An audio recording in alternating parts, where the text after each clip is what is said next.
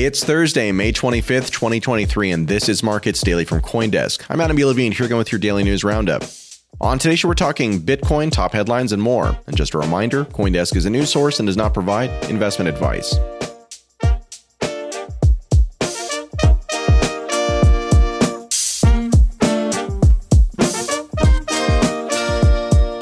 Bitcoin and Ether are down as risk assets sell off across the board, and BTC's recent price slide may have legs according to technical analysis by alternative asset management fund Valkyrie Investments. The leading cryptocurrency by market value has declined by about 10% this month, including a slide this week of nearly 4%, thanks in part to renewed bets that the Fed will remain hawkish, a recovery in the US dollar index, and lingering US debt ceiling uncertainty, which is not terribly surprising.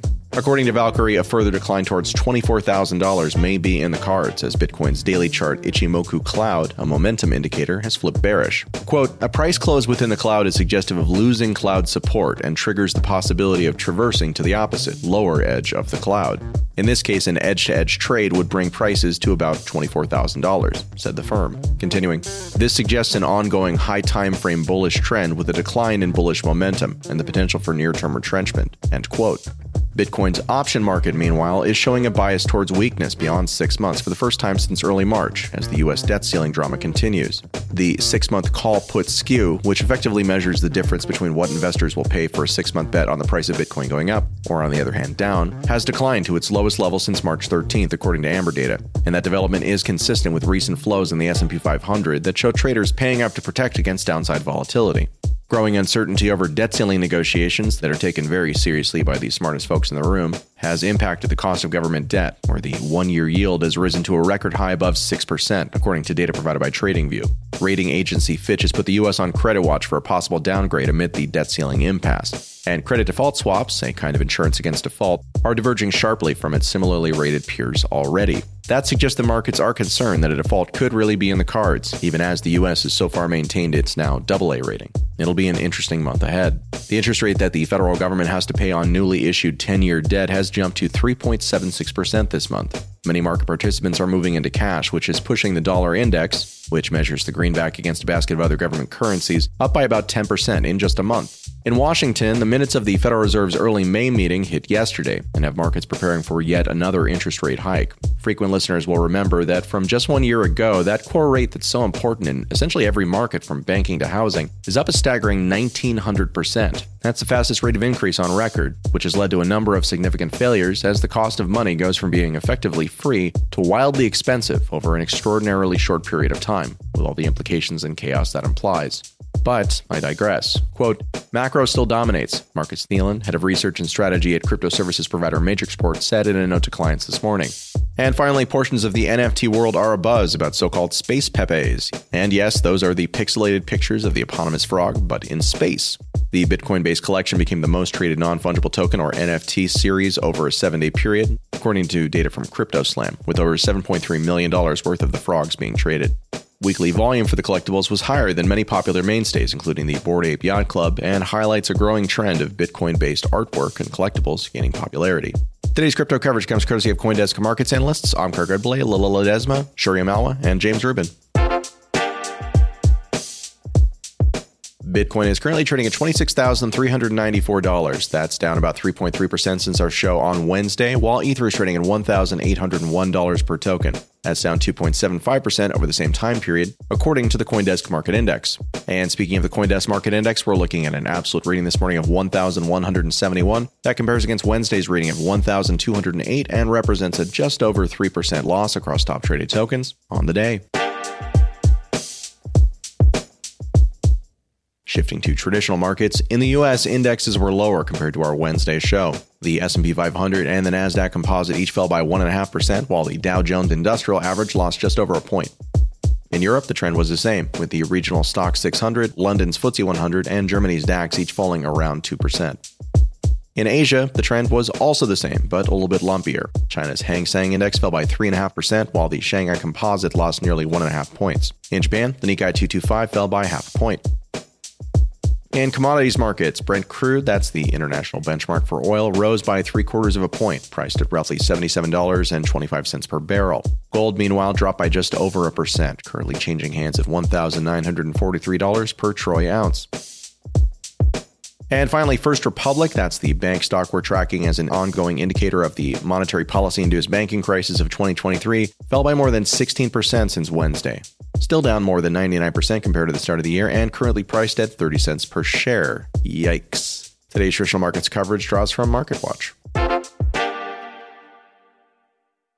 Are smart contracts property? Are holders of a protocol's token members of an unincorporated association? Is banning open source software an attack on free speech?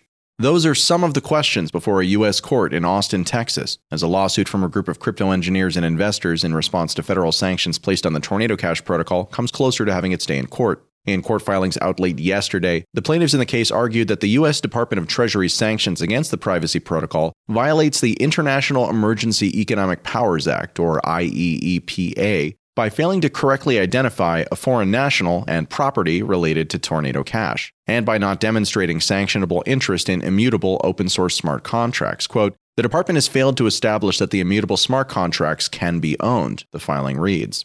They also argued that the Treasury's definition of Tornado Cash as an unincorporated association does not meet the test for such an association. Quote, "There's nothing in the record to suggest that those token holders have combined to execute the supposed common purpose of operating, promoting, or updating the Tornado Cash privacy protocol," the filing said.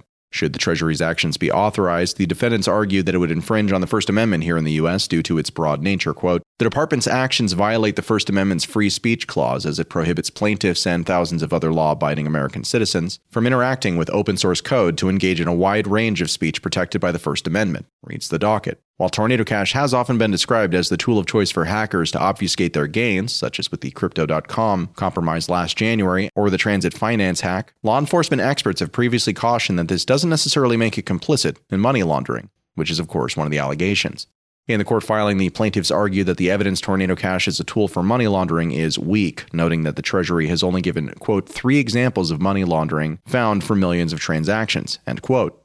In a related story in the Netherlands, a Tornado Cash developer who was arrested for his participation in the creation of the open source protocol continues to face a trial over money laundering allegations related to it. On Wednesday, he won the right to cross-examine the blockchain analytics company Chainalysis, which is often cited as a source of on-chain evidence during court cases. This is an important story that's much bigger than its subject matter, and it's one we'll be watching. Meanwhile, Tools for Humanity, that's the team behind WorldCoin, which is run in part by OpenAI CEO Sam Altman, landed Series C funding worth $115 million in a round full of big names. The project is currently in beta and is being built around the so-called decentralized World ID and the WorldCoin token. It's at least a little worth talking about because it says what it's attempting to solve is the distributed identity problem, where one person can pretend to be many, which makes it hard to avoid scammers in a universal basic income system, which WorldCoin purportedly aspires to be. It does that using so-called orbs, which are essentially devices that effectively scan a user's eyes to establish identity, and then pay their eyeballs some money. The project says it's onboarded nearly 2 million people already as it continues to build out its basic infrastructure. Meanwhile, a black market for WorldCoin identities quickly emerged on Chinese social media and e-commerce sites. Sellers were offering KYC verifications for the World app, which offers wallet and ID services. According to the reports, the credentials often come from developing countries like Cambodia or Kenya. The company says that there have only been a couple hundred such instances, at least based on their ability to detect them. Similar black markets for credentials for crypto exchanges and other apps exist in the Chinese internet ecosystem. Crypto trade, of course, has various restrictions in mainland China, but traders are accustomed to finding ways to get around those barriers. The existence of the black market and so quickly seems to undermine one of WorldCoin's fundamental purposes, to create and spread globally a blockchain-based identification method that uses iris recognition. To sign up, users have to visit a local WorldCoin representative and have their irises scanned by a futuristic metal orb, which they say then anonymizes their data and stores it locally. According to the Chinese crypto site Blockbeat, fake iris scans can cost as little as $20. In bankruptcy news, crypto consortium Fahrenheit, and yes, that's kind of a funny name here, has won a bid to acquire insolvent lender Celsius Network, whose assets were previously valued at around $2 billion.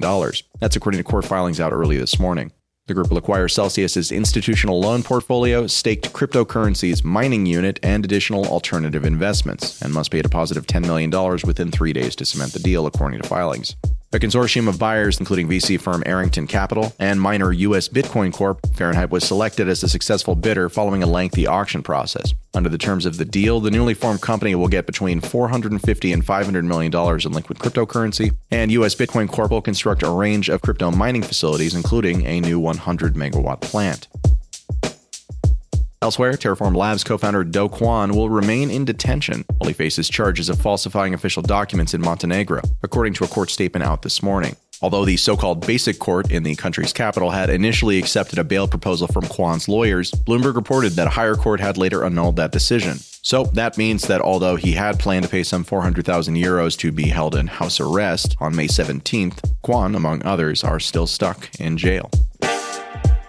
And finally, the latest contender for the leadership of the Republican Party has said that he is an advocate for crypto. Quote, "The current regime clearly has it out for Bitcoin," Ron DeSantis said during a Twitter space hosted by Elon Musk, in which he officially announced his bid for U.S. president. Continuing the quote, "And if it continues for another 4 years, they'll probably end up killing it," end quote.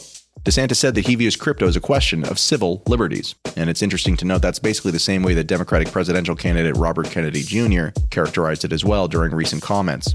According to most polling, DeSantis is the second most popular candidate on the Republican side of the table, obviously behind former President Donald Trump, while Kennedy holds the same seat across the aisle. And their numbers actually aren't that bad, especially compared to effectively going up against two incumbents. But just zooming in, the focus on Bitcoin and cryptocurrency more broadly is interesting and not something that I would have expected to be happening in this current moment in the world of politics. But it is.